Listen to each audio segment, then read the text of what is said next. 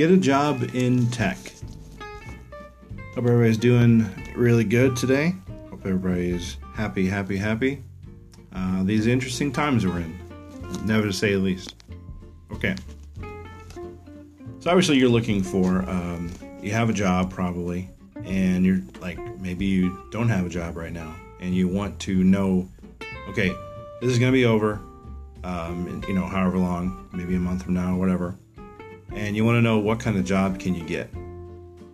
And I think there's like 17 million people, something like that, on the unemployment.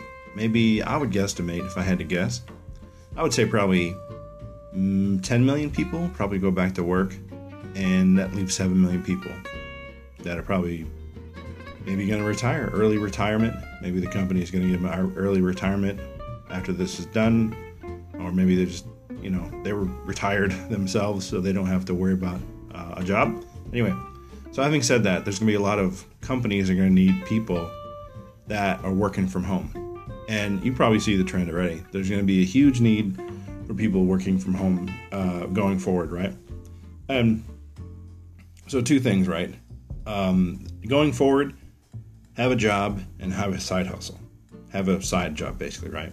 So a couple companies actually that are hiring right now that you could probably work for if you want to have a side gig to get in before all the other people who are unemployment or who are not working right now get into these jobs. So a couple of different companies, right? So I know Amazon has a lot of jobs right now they're hiring for, and I used to actually work there, so I kind of understand a little bit about that. It's a fulfillment center. So what you do is you work, say, 20 hours a week, and you just fill boxes, right? You put this stuff in, you fill the boxes.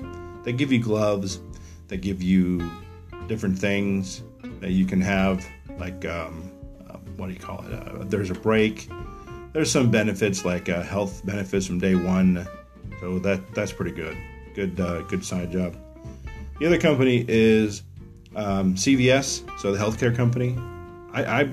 What I see for them, the job is mostly being maybe some delivery people. So they deliver maybe medicines, pharmaceuticals, something like that, to different, from say one CVS location to the other. So they need somebody that those pharmaceutical medicines or whatever. I think they also need people working the phones, like tech support or even call center, people calling in, whatnot.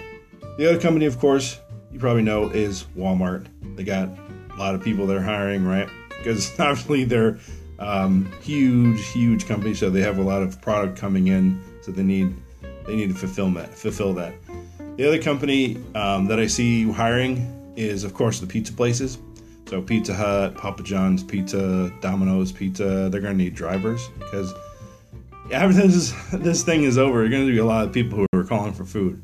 Hey, they call up the pizza place. Can you deliver a pizza?